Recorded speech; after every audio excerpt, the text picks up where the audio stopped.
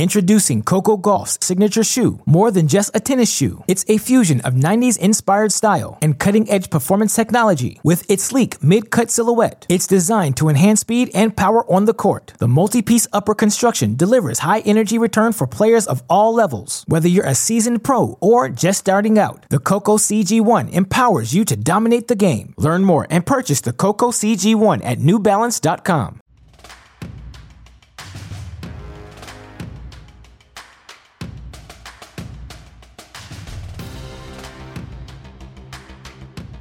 Welcome, everybody, to another episode of Tennis Channel Inside In on the Tennis Channel Podcast Network. Mitch Michaels here from the Santa Monica studios, joined now by friend of the program. I think a lot of people know him as Coach of the Stars. By my count, 10 Grand Slam titles while you were in the coach's box. And you once had the longest Wimbledon doubles match, but I think that record's been broken. Paul Annacone. Unfortunately. Thanks, Mitch. Thanks for having me. Always fun to be here and get into that big kind of pinnacle of the clay court season in a couple of weeks, huh? Yeah, it's the road to Roland Garros is always my favorite time of year. I think we're seeing a lot of great tennis. The schedule's a little compact, but the atmosphere, the stops, I think these are the tournaments the players want to see. There's some cool destinations. And we can start with this. In Rome, I don't think anything really beats this crowd because these people love tennis. They're passionate. They haven't had a full house in a while. Some of the atmospheres have been amazing, like that Marcos Giron win, where there's just fans that probably don't know much maybe about his career, but just love to see a guy fight and compete out there. Yeah, the Italian fans historically are amazing. There's so much passion.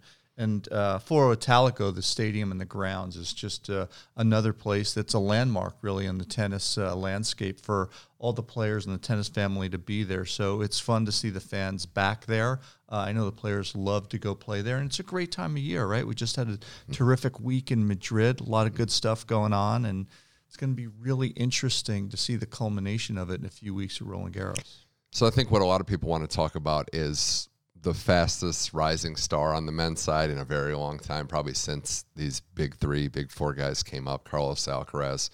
Paul, he wins Madrid. He beats Nadal Djokovic back-to-back on clay. That's never been done before. And 28-3 on the year with 8 top 10 wins, number 2 in the race. You see something like this very rarely. It's almost like that Halley's Comet feel. And I'm just wondering what our expectations should be, because it seems like we keep moving the goalposts in a good way, where it was he's going to be a force. He is a force, but it'll eventually happen. And now as a teenager, he's the second favorite going into the Roland Garros tournament. Yeah, it's amazing. I mean, we haven't seen a meteoric rise like this really since Rafa, and it's been so long, and we weren't sure if we'd see it again. But this kid is something special, and he's done such an amazing job. And you mentioned beating Rafa and Novak back-to-back. That just doesn't happen. So he's comfortable. Can he do it 3 out of 5 sets for 7 matches? Talent-wise and skill-wise, absolutely. But with a teenager who's never been through that environment before, very challenging. He's got a great environment with Juan Carlos Ferrero coaching him. They seem to have a terrific bond. But over 2 weeks at a major, I think it's a different kind of landscape for him to process, but I don't see any reason why with that level of skill he can't do it. Those are very fair concerns. I've raised them. A bunch of really good, intelligent tennis people like yourself have raised them. It does seem like his demeanor and his mental side are the most impressive. They're further along than most people, because there are, maybe not with his level of skill, but we've seen players come up with a lot of skill. His ability to stay in the moment, stay in the fight. I mean, he beat Djokovic in a 3.5-hour match on clay. I know it wasn't a best of 5, but that's the part where I'm like, maybe he is the one that could do it in best of 5 early in the game. Right, yeah. I mean, I think he definitely can. Yeah. And I think that, look, I still think that the hardest thing in sports is beating Rafa Nadal 3 out of 5 sets on clay. I still think that's the most difficult thing to do. Rafa's trying to play himself into tip-top shape, which is a challenge. But when you see what Carlos Alcaraz can do and the different ways he can hurt you, there's no reason that he can't be successful even at Roland Garros already. The thing that's amazing is, as a teenager, he makes such few mental errors. You know, there aren't a lot of shot selection decisions where you kind of scratch your head and go, that was ridiculous, which you see often with teenagers. He doesn't do that. Yeah. So when you see someone that's buttoned up already, plus has all those physical strategic and tactical skills. It's pretty awesome. One point on Rafa I want to make, because I agree it might be the hardest thing in all sports. Mark Knowles said this, and I'm curious your thoughts. Do you think he's like the greatest competitor maybe we've ever seen in sport? I think so. Up there for sure. Yeah, I mean, look, you can always say this, but there's no way you can't say he's not with the best in every sport that's ever played. Yeah. I've never seen anyone that has tried harder for every shot that they've hit. And you can just walk by or turn on the TV and watch him practice, and it's the same thing. It's just every ball is hit like his life depends on it. And that's the habit he created as a young child, and he and Uncle Tony have cultivated that into what's routine for him, so he doesn't know any other way. Do you have any concerns with him going into this French Open with the miles, but also coming off the injury and maybe, like the well-oiled machine that he is, not getting the full gambit of the routine of playing all those clay court tournaments? I do a little bit, because Rafa's such a creature of habit, and he loves to have a lot of match wins under his belt. And obviously, there's no better feeling than winning titles. And he started the year off meteorically, and of course, with the setback with the cracked rib, he hasn't been able to play the schedule that he wants. So I think this week is important for him. I don't think it's do or die, because I also think that Rafa's so great, he can play his way into form at Roland Garros, because he can win a lot of matches at way below subpar for him. And then he'll get better as the tournament goes on. So I'm not worried. I'm really not worried. I know it's not what he prefers, but look, the guy hasn't won 13 Roland Garros for no reason. Yeah, that's a good point. Having a B game, B plan, C plan has gotten him very far, even when his best isn't there.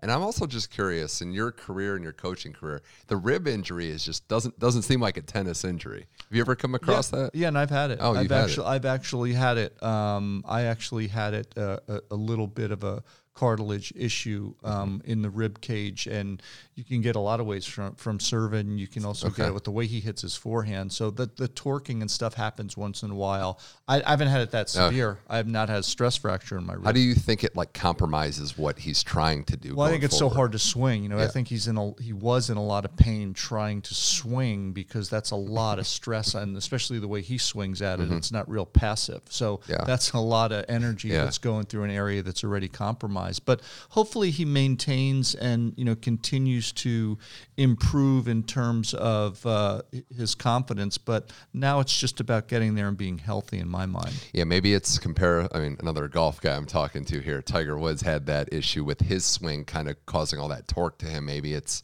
the way these guys just put so much effort into it. It's a lot of velocity. Yeah. Right? Sticking with the theme of the three favorites going in, Novak Djokovic had the long match against Alcaraz, loses. He has won a couple here. He's now 7-3 after the win over Stan Wawrinka in Rome. So 7-3, getting that match repetition up, and actually going into this Roland Garros so far, the odds makers have him behind Nadal and even Alcaraz. So I'm curious your thoughts on that, but also just him ramping himself up, because it seems like each match he's looked better. This is a guy known for reinventing himself and for getting better and raising his level. What are your thoughts on that level of Novak so far? Yeah, I mean, he's fine. I think he's getting better and better as he's playing. And these are all-time greats. They're icons. They're not all of a sudden going to not be great. Yeah. And as long as they keep their composure and think their way through it, there's no reason. In my mind, Rafa's the favorite, Novak's second, and Alcaraz is third. That's just my mind, because they're known entities, and I put Alcaraz just behind those guys. But a lot can change, and as far as Novak is concerned, his form's getting better and better, and we saw it against Stan Wawrinka. He's hitting the ball really well. There is nobody like these two. You can throw Roger in there, of course, for sure, but currently right now, they will raise their level. They'll make adjustments. They'll see the tape. Novak's a big analytics guy, as we know. So he's going to process what happened against Alcaraz. It was a great match that could have gone either way. And I also think that there's still no player like Novak who, he can thrive in less than ideal elements. If the crowd's against him, if things happen, he's so mentally tough that I think he should, and I agree, be that second favorite behind Rafa. Yeah, I think so. But look, give Alcaraz, he's right there. But just because it's an unknown, that's why I put him a little bit behind those guys at the moment. But a lot can happen. That's why there's 7 matches at a major. We'll see what happens the rest of the week. in Rome, and we'll see who comes out on top there. Introducing Coco Gauff's signature shoe. More than just a tennis shoe, it's a fusion of 90s inspired style and cutting-edge performance technology. With its sleek mid-cut silhouette, it's designed to enhance speed and power on the court. The multi-piece upper construction delivers high energy return for players of all levels. Whether you're a seasoned pro or just starting out, the Coco CG1 empowers you to dominate the game. Learn more and purchase the Coco CG1 at newbalance.com. Paul Annacone here on Tennis Channel Inside In. Plenty of storylines as we go into Roland Garros on both sides of the tour. None better right now than we've seen in Iga Swiatek. Paul, 25 straight wins, 4 tournament win streaks. She's got 9 bagels, 6 love sets in 2022. And I looked this up. 25 straight wins is the 5th longest, tied with Serena Williams. One of Serena Williams' runs for 5th longest match win streaks on the WTA Tour since the turn of the century. Oh, it's amazing. It's amazing. And when Ash Barty unexpectedly said, "I've had enough," we wondered what was going to happen. And Iga Swiatek has shown us what's going to happen. She has been just incredible this year, so dominant. You talk about the 4 tournaments in a row and 25 straight matches. She's done it in a lot of different ways. We know she's great on the clay. We've seen her do it on hard courts now. We've seen that she's not afraid to come to the net and finish points. She continues to strive to get better.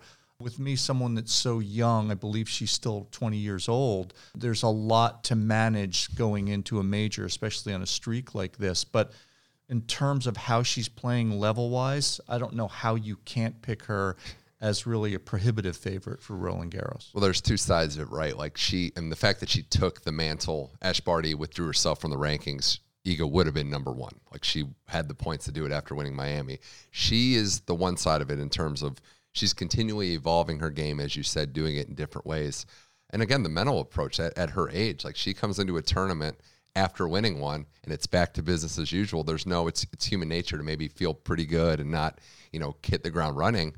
And it's not affecting her whatsoever. Yeah, no, she's staying in the moment incredibly well. And then that's what you have to do. And Rafa always says what's happened has happened. All that matters is the next. And if Swiatek can keep in that model in mind, I think she'll be doing herself a good service, because you can't get too far ahead of yourself. And that's what the great players do at the majors. All they do is 1 point at a time and 1 match at a time. She's a Rafa fan, obviously, and she's built like him in a lot of ways with her mindset especially. The other side is we just unfortunately don't have that challenger right now. I don't know if you see anyone that you're maybe not challenging Iga for the major necessarily, but it's building on things. Ons Jabeur wins the big title in Madrid. We're seeing some better play from Bianca Andreescu, who plays Iga tomorrow as we record this. So those players, anybody else you're seeing on the women's tour that's building some things? Yeah, I think those are, I'm so happy to see Andreescu back playing terrific tennis, right? I mean, she's such a great player, and she's had to battle some tough injuries. So it'll be interesting, as you said, as we're talking here tomorrow, to see how those two kind of match up, because she's someone that can be very dangerous, Andreescu. Yeah. I also think, don't forget about Sakkari, who has come close a number of times, getting better and better in the big events. But look, the last number of years in the women's game, we've seen so many different winners and so many different storylines. So I think it's going to be an opportunity, and there's still, there's probably, 8 to 15 players that can be there or thereabouts at the latter stages of the tournament.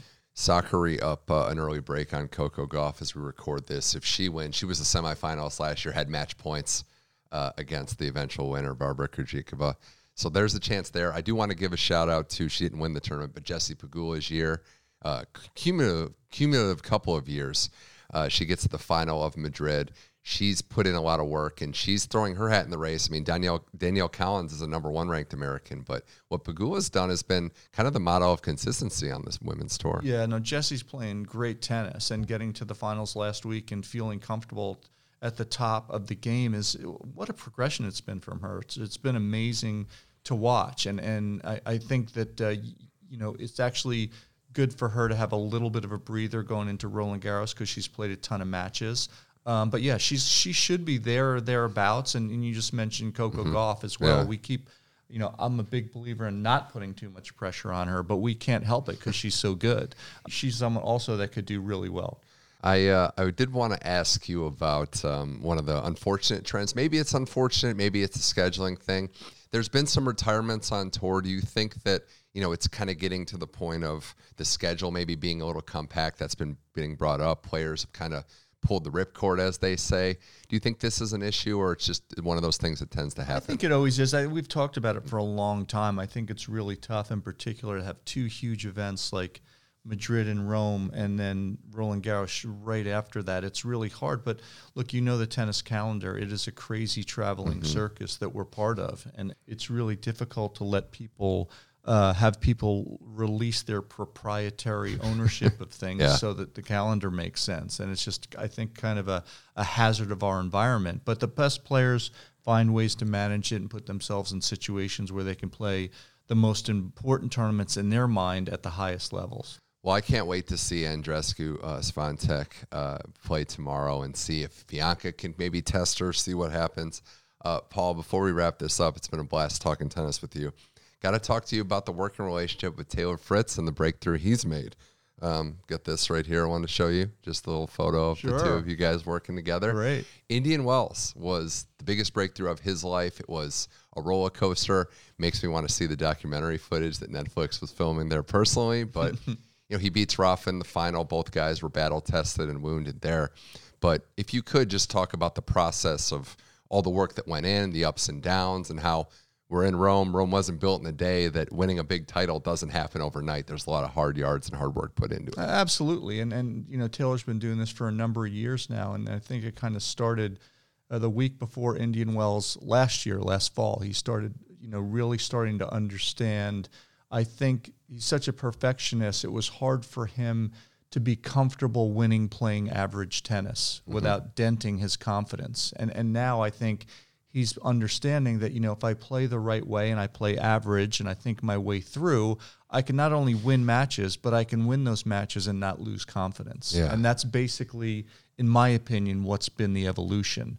When he plays well, he can beat anybody. But what he's done in this last 8 months is learned how to play okay and still win. And then on top of that, not worry about, is my level gone? Right. And that's one of the biggest steps every player has to kind of go through to get from decent to good, good to very good, and very good to great. Right. And so Taylor's made that transition, and now he has to continue working hard because there's still a lot of stuff that he needs to work on to get better. I thought the Australian Open run was a low-key part of this because he had an epic match. He won a couple matches, and then the Tsitsipas match, he's right there. And I know a loss stings, and you're not happy with any form of losing, but you got in the back of your mind think, I was right there, could have easily won this match with a top 5 guy. Yeah, no, and that's exactly what he did think. Yeah. He got to the second week for the first time, but also felt like that match could have been his if he did a couple things differently.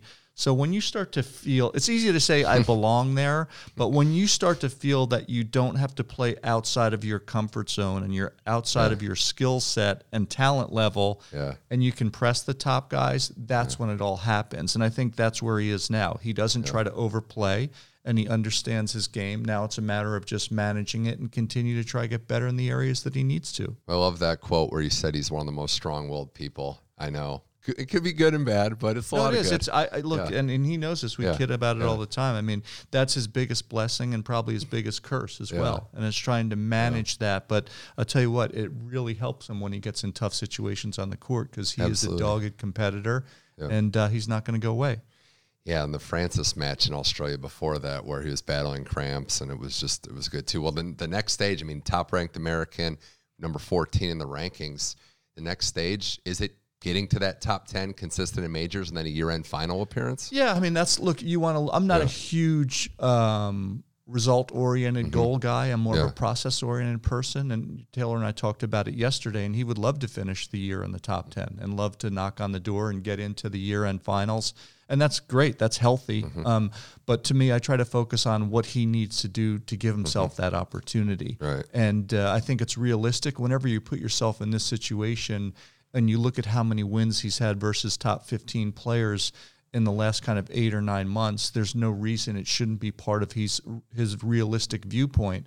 Now, the question as his coach for me is, okay, how do we get there? What do we need to do to achieve that?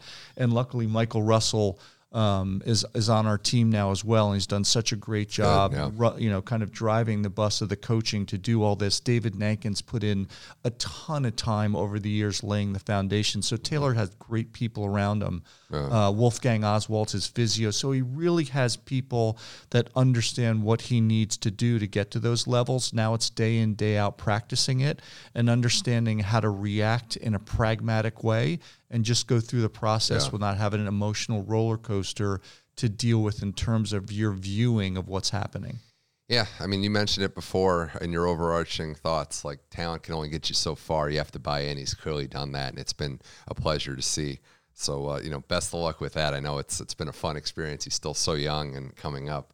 Last thing on this topic, the American tennis pool, the depth is on the men's side. I mean, the women have kind of been there, but starting to see the depth kind of emerge. And I'm curious your thoughts on if you see it the same way and what you think has been maybe the reason why there's more young Americans ranked higher. Well, I think a lot of it is cyclical. I've always said that. For a couple of different eras I've said that, and I believe it. I don't say it as cliche. I just think it goes through cycles. And now we're in a good cycle. And biggest reason for me is you get a handful of players at an really optimum talent level, and they push each other. We saw it with the women before the men. So now when you see a group like Fritz, Opelka, Tommy Paul, and Foe coming through, just to name a few, they push each other. Marcus Giron and Mackie McDonald, a little bit older, went through the college pathway, which, by the way, is an awesome pathway to go through.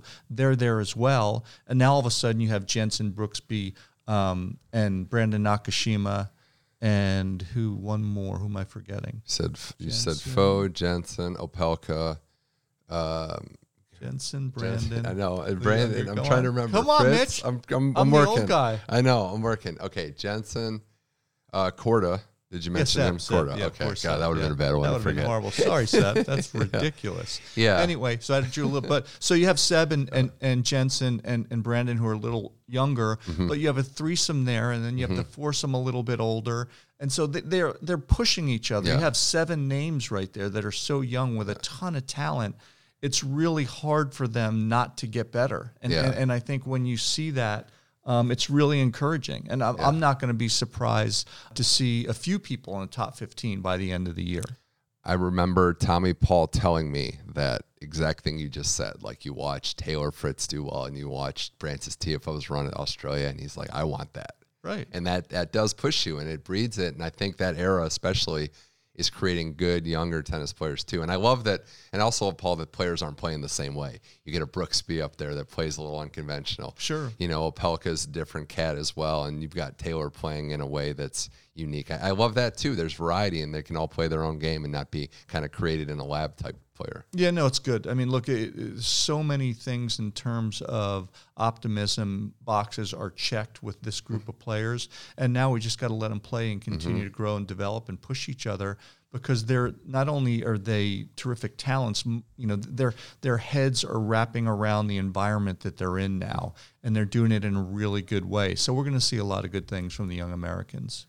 Mother's Day is around the corner. Find the perfect gift for the mom in your life with a stunning piece of jewelry from Blue Nile. From timeless pearls to dazzling gemstones, Blue Nile has something she'll adore. Need it fast? Most items can ship overnight. Plus, enjoy guaranteed free shipping and returns. Don't miss our special Mother's Day deals. Save big on the season's most beautiful trends. For a limited time, get up to 50% off by going to BlueNile.com.